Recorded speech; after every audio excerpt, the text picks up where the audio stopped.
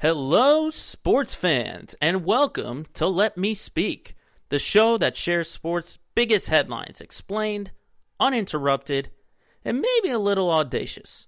I'm Joe Braverman, and today's topics we'll be discussing are examining the biggest deals from the first couple days of NBA free agency, plus reactions from the MLB trade deadline and resetting who should be the World Series favorites, and the future of college sports, with the SEC adding Texas and Oklahoma.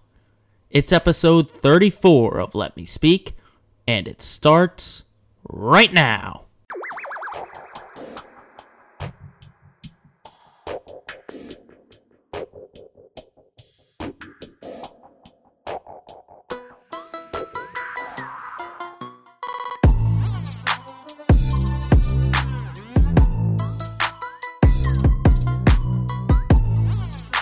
Coming to you on Thursday, August 5th, 2021, the 34th edition of Let Me Speak. Thank you everyone for tuning in.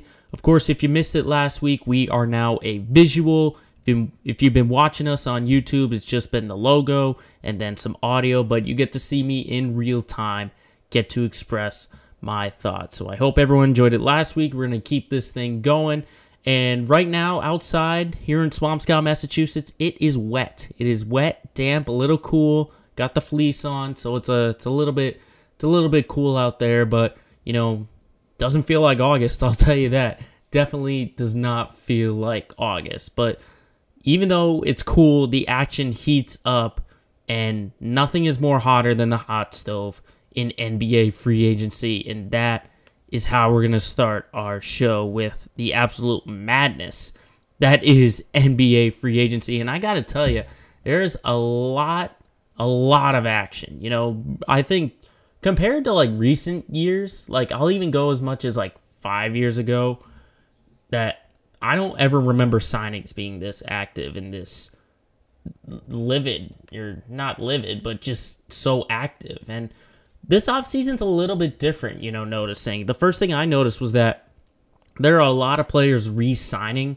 to their old teams, which is it's really interesting to me, because some of them were pretty obvious. Like Chris Paul definitely should have re-signed with Phoenix, and he just makes that team so much better. Mike Conley, I thought, was a big one. Tim Hardaway Jr., Jarrett Allen, John Collins, all those guys are re-signing, which was very surprising to me, because I would have thought, I talked a couple of months ago about John Collins turning down an extension, and he gets more money because of his postseason play. So that's a smart business move right there by John Collins. And then Jarrett Allen with Cleveland. I mean, they drafted Evan Mobley. Like, how are those two going to play with each other? That's going to be really interesting to see. But of course, the biggest move happened literally hours before the 6 p.m. deadline even started, and that was the Miami Heat being so active in their signing. I mean, it started with extending Jimmy Butler, who I think has now found his new home. I think this is going to be his new home, and I think he might end his career in Miami. I think just the way he's played since he signed with Miami in a couple off seasons ago, I thought was really, really telling. And I think he really likes his team, his organization, and I mean, he might be worth that 4 years, $184 million he signed. But that's not the biggest move Miami made. The biggest move was that they signed Kyle Lowry. The former All-Star is in on a sign and trade, a 3-year deal with Miami that's worth $90 million. Now, a lot of people are going back and forth with this. Me personally, I think it's a great deal for the Heat. I think Lowry is just a bulldog on defense. You have to remember that. He will reinforce that. And if there's one thing about this Miami team, it's that they stress defense. They did it in their finals run in the bubble, and they were one of the top 5 defensive teams in the entire league this year, only allowing 108 points per game. And I also think it does improve the scoring, because with Kyle Lowry, basically since Kawhi Leonard left in 2019, there's really been no offensive focal point. And Kyle Lowry had to do that because he was really the only guy left. Pascal Siakam was a little bit young. Fred VanVleet is still kind of a shooter. There were still a ton of options out there. And I think Lowry being sort of that second tier option behind Jimmy Butler is absolutely going to be huge for this team. So he's going to reinforce that defense. He's going to improve the scoring. The only downside I'd say is his age. Obviously at 35 years old, he's kind of one of the elder statesmen, but I don't think that means anything. I mean, he put up 17.5 points per game, but that was on a Toronto team that struggled. They played in Tampa instead of in Canada. So there were a lot of outside forces for that Miami team that allowed them to struggle. Because remember, 40-32, the number 6 seed in the East, but they got swept. And I think with the other moves that they made, I think they got themselves to that number 3 seed as of right now. I think they're the third best team in the East. I still think Brooklyn is the best when they're healthy. I think Milwaukee with the defending champions, I think they're still the best. But Miami is right there because Philadelphia, with Ben Simmons or not, they're still a little shaky. But with Miami, you kind of know what you're getting, They signed 2 huge names, which I think are very underrated. PJ Tucker, obviously coming off his title. 2 years, $15 million. And then Markieff Morris. He was that same tough bulldog man for the Lakers when they had their run in the bubble. I will say, I do think they probably overpaid for Duncan Robinson. I mean, 5 years, $90 million. If you're doing the math, that's roughly $18 million per year. But he is very important to this Miami team. I mean, the last 2 seasons from three-point land, 44.6% and 40.8%. So he's absolutely important to this Miami team. And I think the pieces that they picked up are really going to help them. Because when you look at that starting lineup, it's essentially you have Kyle Lowry as your point guard. You got Duncan Robinson, Jimmy Butler. You throw in either PJ Tucker or Markieff Morris, whichever way you kind of want to work at that. And then Bam Adebayo. And I initially said that their bench was going to be their problem, but they made up some pretty good signings. I mean, Tony Bradley's going to be their backup center. They re-signed Dwayne Dedmon. I think the biggest difference for this Miami team has to be Tyler Hero. I mean, he's still very young, and there's still much room for improvement. But I think if Tyler Hero can make the run that he did in the bubble, then the Heat can be a title contender. Because when you look at the regular season, Hero's sophomore year was much better than his rookie year. But I mean, just listen to these numbers in the bubble in 2020. 16 points per game, over 5 rebounds per game, 43% from the field, 37.5 from 3. Then you fast forward to the Bucks series from this past postseason. Only 9 points a game, barely shooting 32%, and 3-pointers were just awful. It was just awful. So Tyler Hero, if he is like he was in that bubble, then this will be a title team. But right now, I put them number 3. And right now, I'd say they won the offseason. I think they made the best signing so far. But I will say, a close second was another team in the East, and that's the Chicago Bulls. I am really, really impressed with what the Bulls have done this offseason. Now, you got to keep in mind, after that midseason trade to get Nikola Vucevic from Orlando, they were 12-17.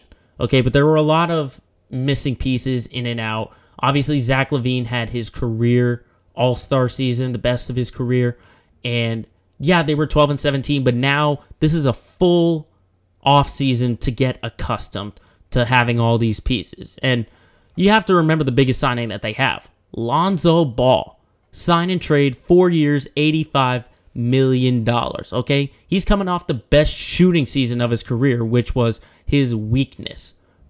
Over 14.5 points per game, nearly 41.5% field goal percentage, and nearly 38% from 3. Okay, we already knew he was a great passer, and he distributes the ball better than maybe most.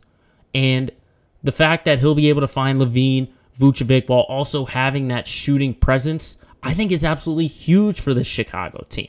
I think it's so important for that Chicago team to get such a great point guard like Lonzo Ball. And you also got to remember the other sign that they made, DeMar DeRozan, okay? I think getting him on a 3-year, $85 million sign-and trade, I think makes this team a playoff team. I really do, because he is effective. DeMar DeRozan is super effective. And For basically all of his career, he has been the focal point on offense. Now he doesn't really have to do that. He can be that second option. He can be that third option, or even the fourth. Because he didn't really have the pieces around him in San Antonio. He made like one postseason run, but he's still averaging about 21 points per game. And I think you have to look at the other teams in the East with the offseason. I mean, Charlotte lost two of their best players.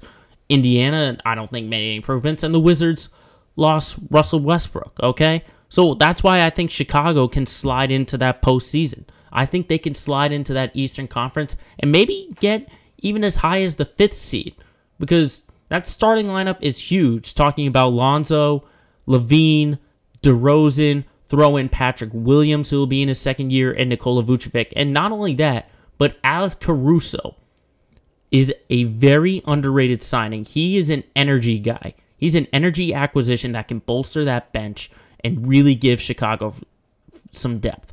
So if everything goes right in Chicago, then I think this can be a top 5 team. But I don't know if it's going to be great. I think they still can make the postseason looking at the Eastern Conference. You have teams like, I mentioned Miami, Milwaukee, Brooklyn. I think the Hawks are no slouch. I think the Knicks will get in there. I think the Celtics, with their struggles, they'll get in there. This Chicago team will make the postseason. Mark my words, on this day, Thursday, August 5th, 2021, the day I said the Bulls are back in the playoffs. But a team that needs to sort of get back to that success in the playoffs are the Lakers. And boy, what an offseason they have had so far. Really started on draft night when they got Russell Westbrook, okay? They basically got rid of their entire bench to get a point guard where his style playing with LeBron James might be in question, but he was able to work that out with Bradley Beal. So if he can do it with Beal, then he can do it with LeBron James. I will say they did give up a lot of their bench. KCP, Kuzma, Harrell, they're all gone. So now they had to get a lot of veteran minimums guys because LeBron, Anthony Davis, and Westbrook were carrying all that salary. So keep in mind these guys who they signed, okay? And this is the big story because if this was 5 or 10 years ago, I would say this is a super team. A super team with no slouch at all. So just, you got to remember, Dwight Howard, Trevor Ariza, Kent Bazemore, Wayne Ellington, Carmelo Anthony. Those guys are all on veterans minimum deals, and they're over 30. Over 30 years old. That's why I say a couple years ago this would be a super team. But they were also very, very smart. Very smart to get some youth on their bench. Malik Monk from Charlotte, Kendrick Nunn from Miami, and getting Talen Horton-Tucker on a 3-year deal. That's 8 players over 30 years old that are on their roster right now. Keep in mind, you got those big 3, and you have Marc Gasol as well. Okay, so this is basically what this offseason is showing me is that the Lakers are going all out for LeBron James. They don't give a rat's ass about the future. Not at all. Because that's what they were doing to build up to get LeBron James. Now that they have him, they are going all in. Absolutely all in. That's what's happened the last couple of off seasons with this Lakers team, is that they are going all out to get LeBron James a ring. And obviously, you do it by getting Russell Westbrook, and you get all these guys on veteran minimum deals. So when LeBron James retires, you have no future. Your future right now is Talen Horton-Tucker, who's only 20 years old, and you've got him for 3 more years. You'll probably get LeBron for 3 more years. This is what I see for that Lakers team. All right? A lot of argument is that they are old, and, I've been going really back and forth with this. I ultimately think that this is a Lakers team that will always depend on the health of their 2 stars, their 2 superstars, and that is LeBron James and that is Anthony Davis. If those 2 are healthy, then this Lakers team will go and make a deep run in this postseason. Because last year they were injured, nothing, no backup plan at all, and they got bounced by Phoenix in the first round. So really, it depends on the health, and it's just about it's just about with these older guys. You know, you got like Carmelo, who's 37, Dwight Howard, who's like 35. Okay, not only are they familiar with either LeBron or the Lakers system, because they've pretty much all of them have been on this team, either playing with Kobe or with LeBron, but just keeping them healthy and not being worn out by the regular season. You know, I'm thinking guys like Carmelo Anthony and Trevor Ariza might not get that much playing time because of their age, and they want to save them for the postseason because they can be that effective. So it's going to be a lot of Malik Monk, Kendrick Nunn, Horton Tucker, all those guys, because they're young and they can really help out with that second unit. But what's funny is that we're only a few days into free agency, and I got a feeling that there are more deals to become. So keep your eyes out for NBA free agency, because if it's madness within the first few days, imagine what it's going to be like before the start of the regular season.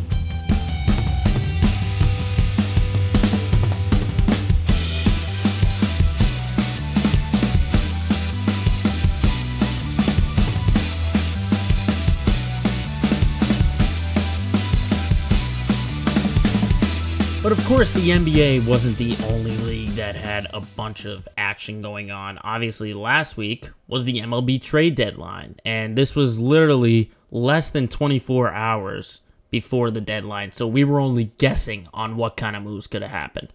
Now that it's been almost a week, I'm shocked. I was shocked at all the moves that were made. More in particular, because they were all fast and furious, and it just felt like every single playoff contender made a move, at least one.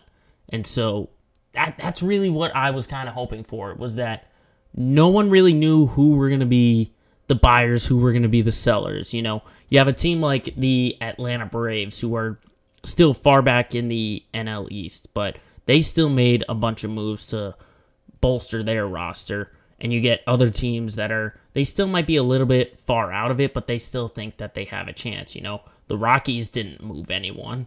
The Diamondbacks only moved one guy. So it was very shocking to see, you know, just all the back and forth going on. But the clear winner of this trade deadline were the Dodgers. Clear winner. Because it was, as I was creating this episode, the news was coming out that the Padres were very, very close, probably like this close to getting Max Scherzer. Well, not only do the Dodgers sweep the rug out from them, they sweep the rug in the entire damn floor. Because not only do they get Max Scherzer, they get the best hitter on that Nationals team, and that is Trey Turner. Okay? Just listen to this starting rotation that the Dodgers have now. Listen to all of these starters. Clayton Kershaw, Max Scherzer, who's 8-4, 2.76.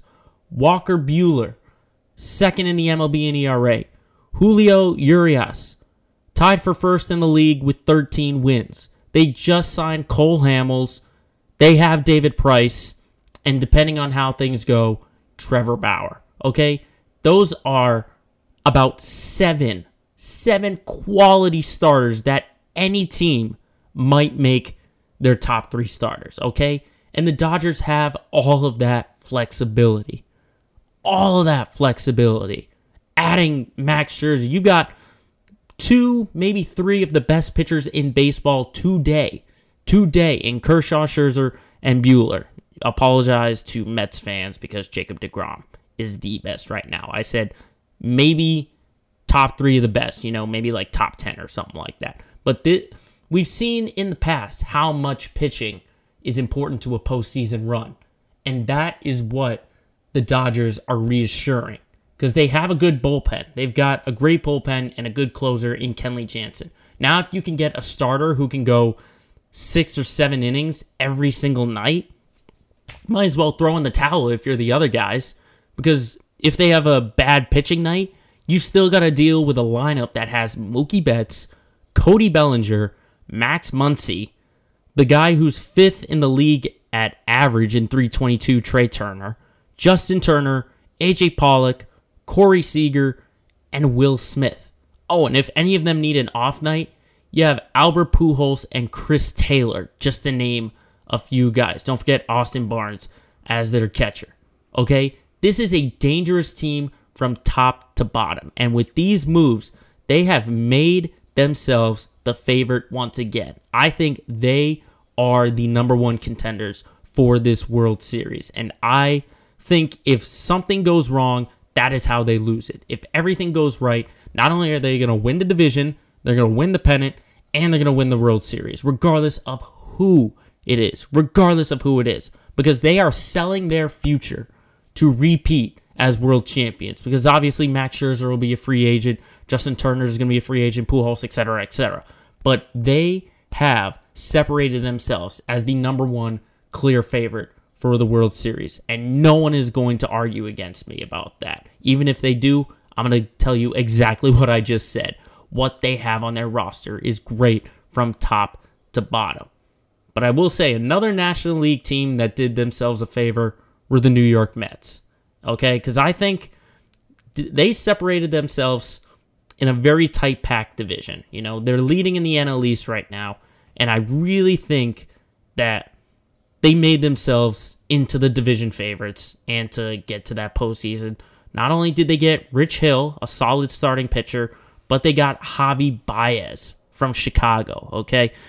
I will say, Baez will move to second base, but still an infield of Francisco Lindor and Javi Baez, whoo, that is going to be dangerous. But again, similar to the Dodgers, the Mets, I think, have a pretty solid five-man rotation now. Because you have, obviously, the Cy Young, Jacob deGrom, and I'm already going to claim it. He's going to win it again. 7-2, 1.08 ERA. Okay, that should make him the Cy Young right there. You have deGrom. You have Rich Hill. He's 6-4, 3.87 ERA. That's not bad. You have Marcus Stroman, who is kind of the tough luck run support guy right now. 7-10, 2.80 ERA. You have Tajon Walker, 7-6, 3.86 ERA. And then you have a solid starting pitcher returning from injury in Carlos Carrasco. So I think that's a great starting rotation to have if you're the New York Mets. And then going back to Baez, 248, not a great batting average, but still 22 homers, 65 RBIs before coming to the Mets. I think he solidifies that starting lineup, and they just really needed a power. They needed some oomph. Like I said, Stroman's the guy who's 7-10, but you could argue that he's 10-7 because the offense has really been unable to help him out. And I think Baez is going to help that out with his power. And we saw that the first game he was a Met where he hits a home run. And I think it's going to be a big difference. And I think the Mets, they could go as far as the pennant, I think, if they can have all their pieces put together. I really think so. I like what the Mets did at the deadline. And then the last thing I will say about this trade deadline was I was very surprised to see the amount of moves the Yankees and the Blue Jays made. Just because of the standings, because they clearly think in their mind that they can catch the Tampa Bay Rays and they can catch the Boston Red Sox. You got to keep in mind, Red Sox added Kyle Schwarber, but nothing really else. Tampa Bay Rays added Nelson Cruz, but nothing really else. And when you look at the standings the way they are, the Yankees are 6 back of Tampa and 5 back of Boston. Toronto is 7 back of Tampa and 6 back of Boston. But just to go team by team, the Yankees, they made 3 big moves. Joey Gallo, Anthony Rizzo, and Andrew Heaney. Now, I got to say, as a Red Sox fan, that shows me their ego right there. Their ego could not fathom themselves to be sellers. Because, yes, they have looked better since making those moves, but they're playing the Marlins and the Orioles, okay? Call me when they play the Astros, or they play the Rays, or even this weekend when they play the Mariners. Talk to me about that when they actually play some really good teams, all right? Now, Anthony Rizzo, I will say, has been okay. He's been all right. I mean, obviously the power is there. He's 8 for 20, 3 homers, 6 RBIs, 2 walks and a strikeout in his first 6 games. I will say the move at first confused me because what's going to happen when Luke Voit returns from injury, okay? because he led the league in the short appearance or in the shortened season in 2020 in home runs. And depending on how he comes back, that's going to complicate things at first base. Because obviously you can interchange, your designated hitter between Judge, Stanton, etc. But at first base, you have Voit, who's the righty, you have Rizzo, who's the lefty. I think both of them are too good where you don't want to have either one out of your lineup. But it just shows me, I guess it's a good problem to have if you're New York. But I don't know. It kind of confused me. But this is what the Yankees have been doing. They just get guys because they're the best. And again, their ego could not fathom themselves to be sellers. The other addition, though, Joey Gallo, I don't even think it's been worth it. Hasn't even been worth it. He's 2 of 23 with 2 walks and 7 strikeouts. All right? It didn't make any sense to me. It did not make any sense to go get Joey Gallo. Maybe they could have gotten Joey Gallo and left Rizzo on the table. I think they only needed one bat because they do have guys coming back from either COVID or from injury. But even if this lineup gets back to where they once were, their pitching is going to be their downfall, regardless of if Severino returns and he's back to his own form. Their pitching, from the starting rotation to the bullpen, are not going to make the playoffs, regardless of what happens. They're not going to make the playoffs, and you heard it here first, okay? Everyone's so optimistic that, the Yankees, when they get Stanton back, when they get Judge back, when they get DJ LeMahieu, they're going to be back to the top. Wrong. Their pitching stinks, absolutely stinks, and they are not going to get back to the playoffs. Mark my words. But the other team, Toronto, they're a little more optimistic, I would say. I think their pitching did get better with Jose Berrios. They bolstered the depth of their bullpen with Joakim Soria and with Brad Hand. I think, I don't think it makes the biggest difference. I think, again, Toronto, they've got better pitching to go with that powerful offense. Obviously, they have George Springer back. You have Vlad Jr., who I think is the second best player in the AL right now. Bichette, Biggio. They have a bunch of great guys in their lineup, but I just think this pitching still continues to struggle, and they probably needed a few more starters. You have Hyun-Jin Ryu and Jose Berrios, and that's pretty much it that you can really trust in that starting rotation. That's really all it is. I will say they do have control of Berrios for next year, so I'm not going to question that move because they have control over him. You wouldn't do it unless if it was a rental. You wouldn't do it if it was a rental. If he was going to be gone in free agency, you wouldn't make this move. But the fact that he's under contract for 2022 makes this a very important move. And especially for that next offseason, because the Blue Jays can go to some other starters in the free agent market and say, we got these 2 guys, you'd make a great 3, 4, 5, etc., etc. So that's all they got to do is just improve that starting pitching, and then they will get back to being division favorites. And I got to say, it's tough to see the impact right now because A, it's only been a week, and B, the standings haven't really changed that much.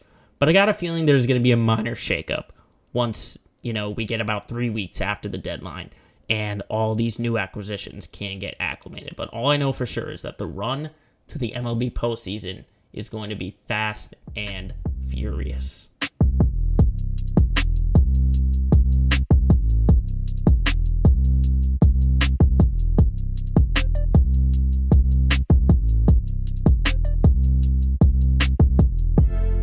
On now to topic number 3, and this was something that I really wanted to get into.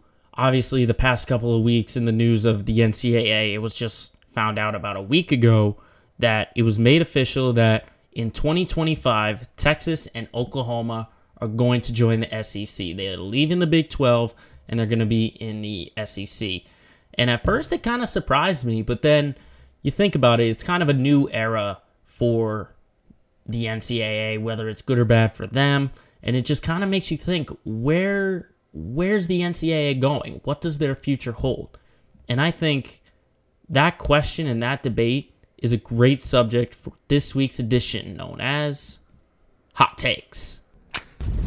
Oh, hot, hot, hot, hot! Hot, hot, hot, hot, hot, hot! So I really think that this started on the Supreme Court ruling about name, image, and likeness. That's really where this domino effect got started. The fact that athletes are now able to profit off their name, their image, and their likeness, the talk about NCAA football as a video game and stuff like that. But I think that's really where it all started. And I think, Texas and Oklahoma, I think to me, I'm not on campus or know anything like that, but I got a feeling that they saw this ruling and they see the SEC. Now, the SEC in terms of college football has been the best program, the best conference in my eyes, because they have Alabama, they got LSU, they got Florida, Georgia. They've got so many teams that are in the conversation, okay? And only a handful of times have other teams, like in the ACC, like Florida State or Clemson or Notre Dame, have really been able to knock them off. And you have to think of the SEC also with the television rights. They've always got those games on CBS. They're always in the national championship. They've always got the best teams out there.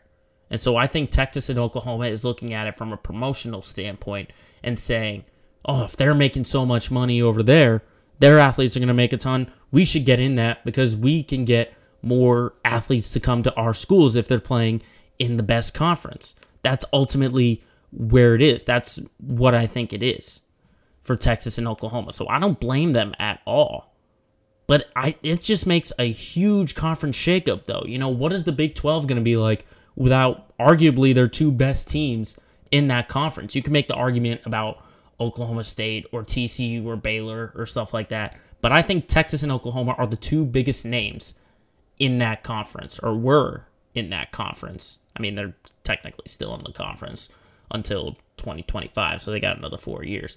But those are the two biggest schools, and if you're losing them, then that is a big loss for the Big 12. And, you're hearing all these rumors about they might join with the Pac-12. They might, combine conferences. And I got to say, just listening and sort of digesting, I ultimately think, we're going to see more conference mergers. Notre Dame's probably going to join a conference in the next couple of years. I think maybe the ACC, the Power 5 conferences and Power 5 schools, I think, are just going to create sort of like a super league. That's kind of, it feels like that's where it's going. You have this like division and stuff like that. Maybe the playoff system turns into, that sort of bracketed sort of thing where you have like the top two teams and you make it an 8-team playoff or something like that. You have your top 5 schools who win their conference or whatever, and then the next 3 teams after that. That's still up in the air. But I just got a feeling that all these Power 5 schools are going to create some kind of big league. I don't think it's going to be imminent, but I just think, within 5 or 10 years, I think that's where this is going. That's where it's going. Because if we're seeing, Texas and Oklahoma are the first ones. You had Missouri jumping from the Big 12 to the SEC. You had all these different schools. You had Connecticut changing schools. You had the Pac-10 become the Pac-12. There's still so much movement. And if Texas and Oklahoma are those first ones, what is going to happen in 5 or 10 years? Are more schools going to want to take that jump? Are more schools going to want to join the SEC? Or are they going to want to join the Big 12 or something like that? We don't know. But it's all because of name, image, and likeness. It's because of that. And because of this movement that I think the NCAA is falling apart. They're falling apart as we speak because, yes, it's still college sports, but if you've got athletes who are now profiting off of their name, image, and likeness, that's going to create chaos, absolute chaos. And there's nothing the NCAA can do. It's not like the schools can directly give them money, can give the student athletes money. But this is from local stuff that they get to promote. That's how they earn it with the name, image, likeness, stuff like that. And there's nothing the NCAA can do. They've been pointed out their flaws over and over and over again. I mean, look at March Madness when that women's basketball player from Oregon posted the locker room where they only got like one set of weights and the men got like a whole weight room or something like that. we're seeing the flaws of the NCAA play out, and this is part of that demise. This is part of that demise, and that's where I think the NCAA is going. It's still going to be college sports. Kids are still going to be going to school. They're still going to be student athletes. But this is almost like a professional league. It's like a professional league. That's just what I see. I don't see the NCAA going anywhere.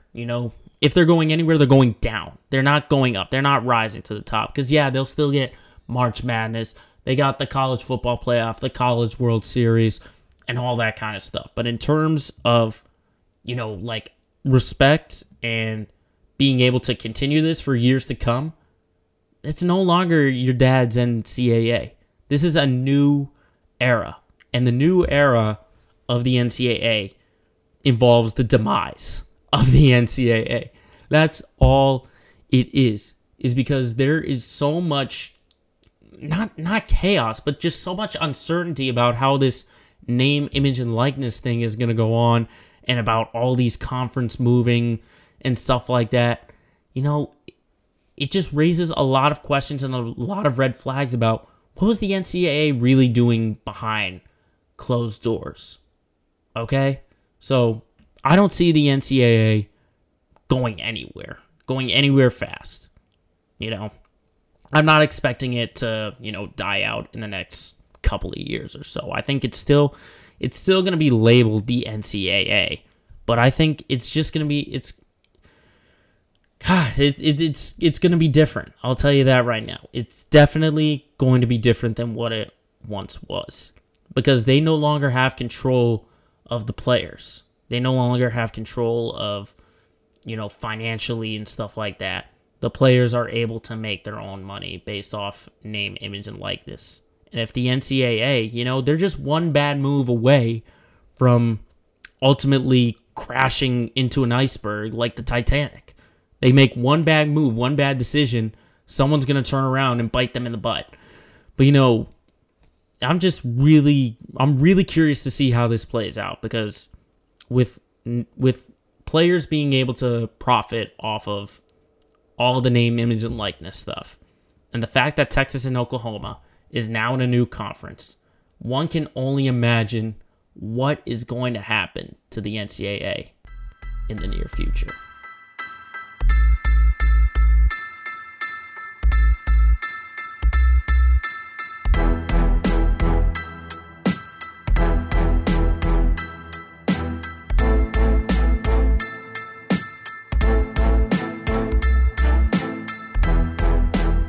It's time for the part of the show where we got to go into the city and look at our local teams. It's time for our Let's Get Local segment of the week. And two teams in the Boston area have been making a ton of moves so far, obviously, with the trade deadline and NBA free agency, like I had first mentioned.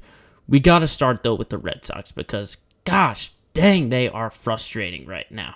They are frustrating. I mean, yeah, they won last night 4-1 in Detroit, and they snapped their 5-game losing streak and got 18 strikeouts by the pitching staff, including 10 by Eduardo Rodriguez.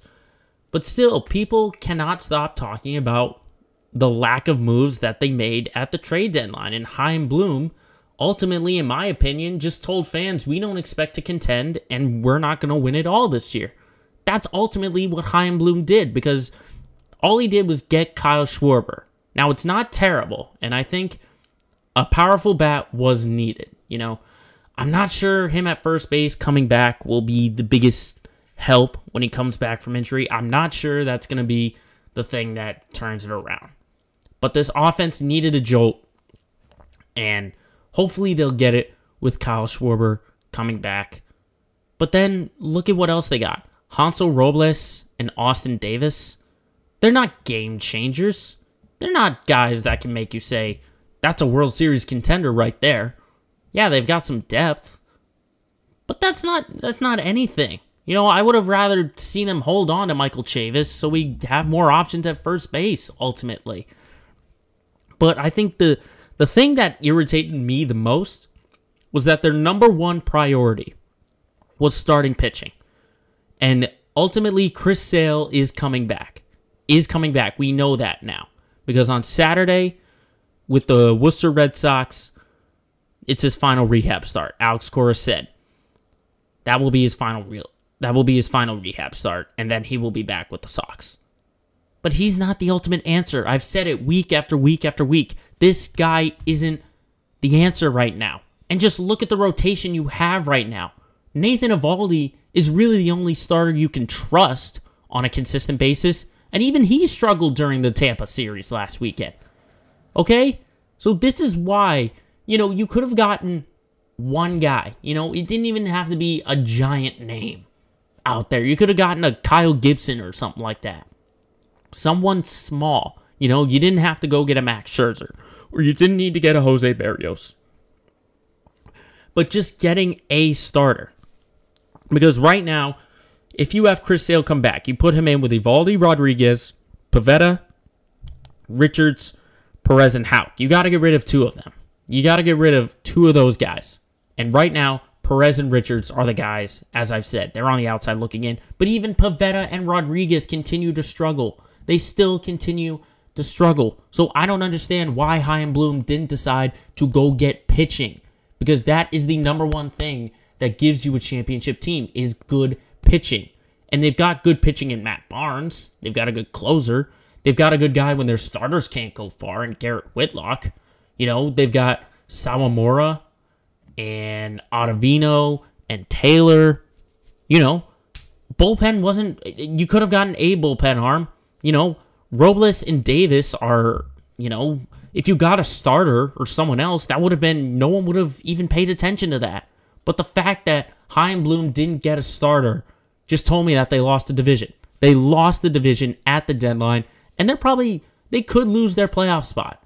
Okay? Because they're right now slated in the wild card game against the Oakland Athletics. You're telling me if one game has to be won, you don't even know who you're going to throw out there. You're going to throw Eovaldi out there?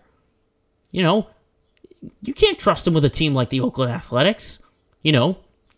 Maybe you can, but even so, the offense, I think the offense will get better whenever Schwarber gets into the lineup. However, he's going to fit in that lineup, whether it's at first base or they interchange him in the outfield or something like that. But if you don't have starting pitching, then you're done. You're done. And this team doesn't have starting pitching. Rodriguez has struggled. Pivetta has struggled. Richards has struggled. And Perez has struggled. Okay? And Tanner Houck, he's too young right now. He's too young to put in the big-time moments. So really, you only have two starters you can trust. You're hoping and banking on the fact that Chris Sale is the Chris Sale before Tommy John, and that Nathan Eovaldi continues to be the best pitcher in your starting rotation. You can't do that. You can't do that. So my championship hopes for the Sox have kind of just gone up in smoke, because even if they get to the World Series, they're not going to beat the Dodgers. They're not even going to beat the Padres. I think they're probably the fourth best team right now in the American League. Fourth best team. And people were arguing that they were the best team because they had a lot of good luck sort of thing like that. They had their pitching rotation be very consistent. They had their offense swinging at the right time. Bogarts, Devers, Martinez, all those guys swung at the right time. And now they're struggling, and we're starting to see the price being paid for not making any additions at the deadline. And I get that Chaim Bloom's trying to protect the future. But you gotta give these guys some help, though. If you're kind of telling them, hey, we're not going to move anything because we're not going to risk our future. We want our future. We want to be good for 10 years. Why don't you tell these guys, just bring in some kind of reinforcement? All right? Bring in some kind of reinforcement. So I'm very ticked off at Chaim Bloom for not making any moves at the deadline. And, I still expect this team to maybe get a wild card spot, but even that is a stretch right now, the way they've been playing. Their offense stinks right now. They can't get any starting pitching, and when they do get good starting pitching, their offense can't come around. It's very frustrating if you're a Red Sox fan. You don't want to risk the future, but you just wish they could have done something to give your fans some hope. And Bloom did not do that at this deadline. But of course, they're not the only team that were making moves or lack thereof. The Celtics have had a very very active offseason.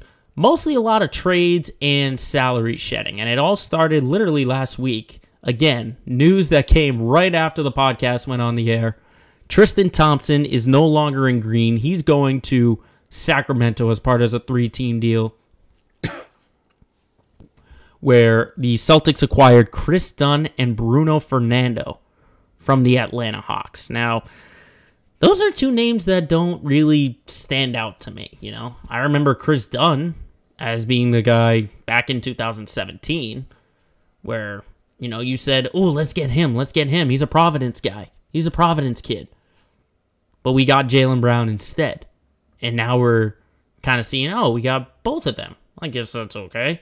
So I'm not even sure if they're going to stay on the roster or if they're going to be dealt again. Because we've seen that happen to multiple guys this offseason. But if your point guard depth consists of Marcus Smart, Peyton Pritchard, Carson Edwards, and Chris Dunn, not sure that is the most promising point guard spot that you're looking for. Okay? And we heard all these rumors about them getting Isaiah Thomas or getting Patty Mills. You know, I didn't even... You know, I got my hopes up, but I didn't really believe it because unless they took a minimum deal, and I mean a really minimum deal because they're still a little bit hard capped, then I didn't expect it. I didn't really expect it at all. I will say though, the other trade that did get me excited was getting Josh Richardson, and you know, not super excited of we're gonna win the championship, not at all. Richardson is a two-way player, and I think he's really good.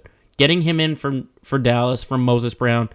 You know, see Moses Brown go, I really wanted to see what he was going to do because the Celtics needed some size.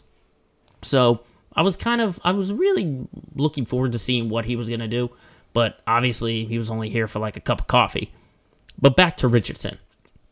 I think he was really brought in for his defense. I think that's what Brad Stevens is doing for this team. He's reinforcing toughness, defense, and being competitive. Because, you know, Josh Richardson, you know, he's fourth team in 4 years. That's obviously not a good sign. But he's just brought in to do one role. You know, he can score. He can score occasionally, but he's really here for his defense. That's really all it is. He's just here to play defense. But I mean, again, back to Brown. You wish you could have seen him play because I think there is a lack of centers on this team right now. I mean, hopefully to keep the fans interested, re-signing Taco Fall. I think, you know, he hasn't played enough to demand a huge contract, so maybe they're going to bring Taco Fall back. I hope they bring Taco Fall back. But a couple of non-moves they made, I say good call on not bringing back Evan Fournier. You know why? Because he's not worth $20 million a year, okay? Maybe he's worth it in New York, where New York is called delusional land, but he's not worth $20 million a year, okay? One good game in the Olympics. One good game. And all of a sudden, he's a $20 million a year guy? I don't think so. I mean, he barely averaged, 15 points a game when he came over from the Celtics? That's what your trade exception was going to be on. It's going to be on 2 months of Evan Fournier and a whole year, maybe, of Josh Richardson. All right, Danny Ainge, not bad. Not bad. I can see why you left. But I think one thing that really did get me excited was Enes Kanter. A couple of days ago, the Celtics signed him to a one-year deal, and I really liked Enes Kanter when he was on the Celtics because he's, again, an energy guy. He's a great locker room guy, great personality, and of course, he's a great rebounder. He's a great rebounder both on the offensive and the defensive end, and I think having him as your backup center can allow Al Horford to play his preferred position of power forward. Because we've seen it in the past. He's talked about it. He doesn't really enjoy being the center on any team, really. So if you have him at the power forward, he can, again, stretch the floor, knock down some open shots, and also get some isolation in the post. So I do like that move. I think it's a good move to at least stay competitive if you want to stay competitive and get into that postseason. But ultimately, this offseason I'm seeing is really just setting up for 2022, the 2022 offseason, because they're going to have more cap space. I mean, I think I looked it up. The only guaranteed contracts they have right now are Tatum and Brown right now, I believe so. And you just have to look at all the players that could be available. You have Luka Doncic, who's a restricted free agent. Russell Westbrook has a player option. All of the big three in Brooklyn have a player option. And of course, the biggest name, Bradley Beal, has a player option. You know, I'm not saying all those guys are going to be options. I'm just saying it looks possibly like a loaded 2022 class. And depending on what the Celtics can do, this might be a destination for a guy to get somewhat of a max deal. But then again, we saw that with the combination of Kemba Walker with his contract. And, you know, not really sure how that one turned out, Celtics fans. But I think right now, and I know it's still early, it's only August, and I think Summer League is like just getting underway. But I think the highest ceiling that the Celtics team can go is the 5th or the 6th seed. Because last year they were ravaged by a lot of injuries, a lot of inconsistency. Obviously, Tatum had COVID, Smart had his injury, Kemba had his injury, and Jaylen Brown had his injury and stuff like that. So there were a lot of pieces going in and out. If this team can stay healthy and just have a good regular season, not a great, but a good regular season, I think the 5th or the 6th seed in the East is a reasonable expectation for this team. Because I think you're expecting more from Romeo Langford in his 3rd year. I think this is going to be his first offseason where he actually can not deal with an injury. I think I heard he was going to play in the Summer League, so he'll actually get a chance to play without having to rehab from any kind of injury. And then you have Aaron Nesmith, who showed some kind of flashes. Is he more comfortable in his sophomore year? It'll be very interesting to see what kind of lineup that the Celtics use. But all I know is that there's a ton of activity going on in the city of Boston, and I can only imagine what fans are going to think when the seasons finally get underway and come to an end.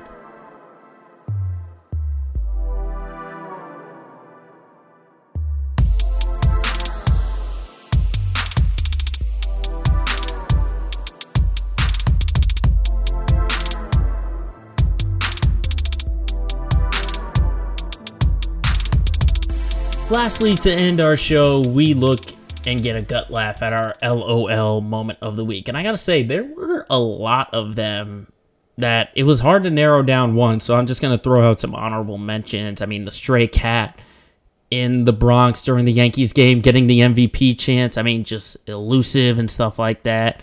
You have Andre Drummond signing with the Sixers. That makes you think now he's teammates with his once bitter rival, Joel Embiid, which is pretty funny, resurfacing their old tweets. And then Tom Brady on his 44th birthday getting some little avocado tequila. So there were definitely a lot of nominees, but there can only be one. And this week's LOL moment of the week goes to Victor Robles, the Nationals outfielder, made some headlines because he had a little friend accompanying him in the outfield. Take a look at this photo right here. Robles went almost half an inning playing with a praying mantis on his head. Look at that. He doesn't even know it's there. I mean, these two pictures are just showing that he doesn't even know it's there. I mean, this is coming from Nat's Twitter. He's showing just how calm he is with a praying mantis. You know, it'd be different if it was like a fly or a bee on his head or something like that. But this is a praying mantis.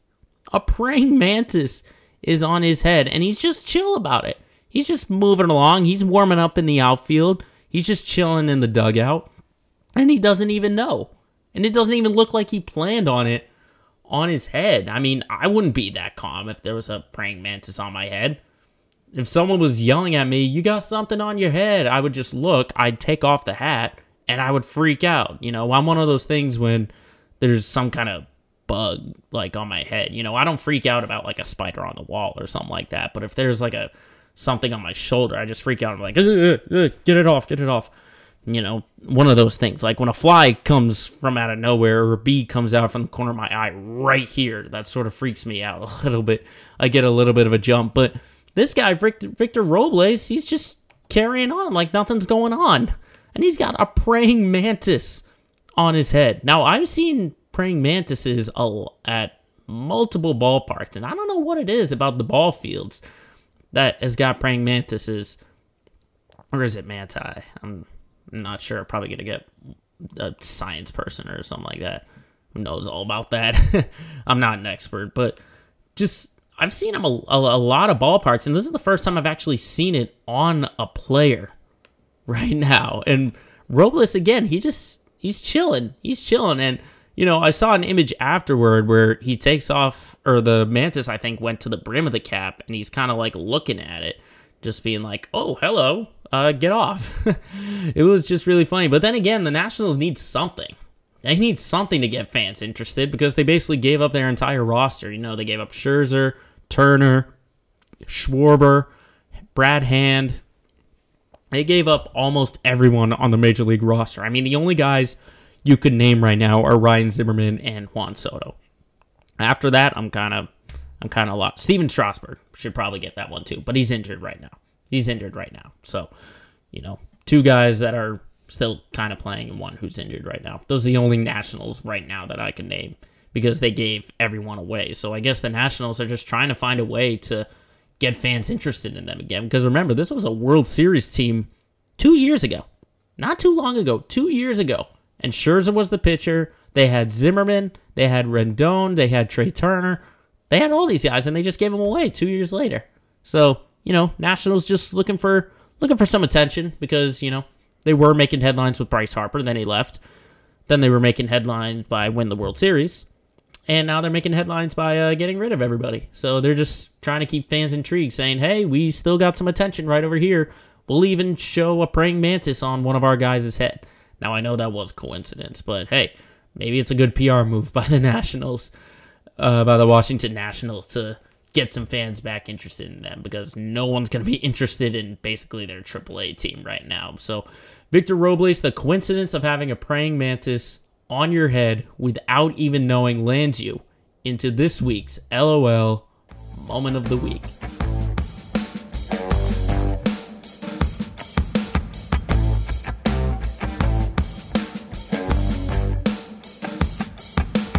So that will do it for another episode of Let Me Speak. Thank you very much for watching if you're on YouTube or if you're on Spotify or Apple Podcasts for listening.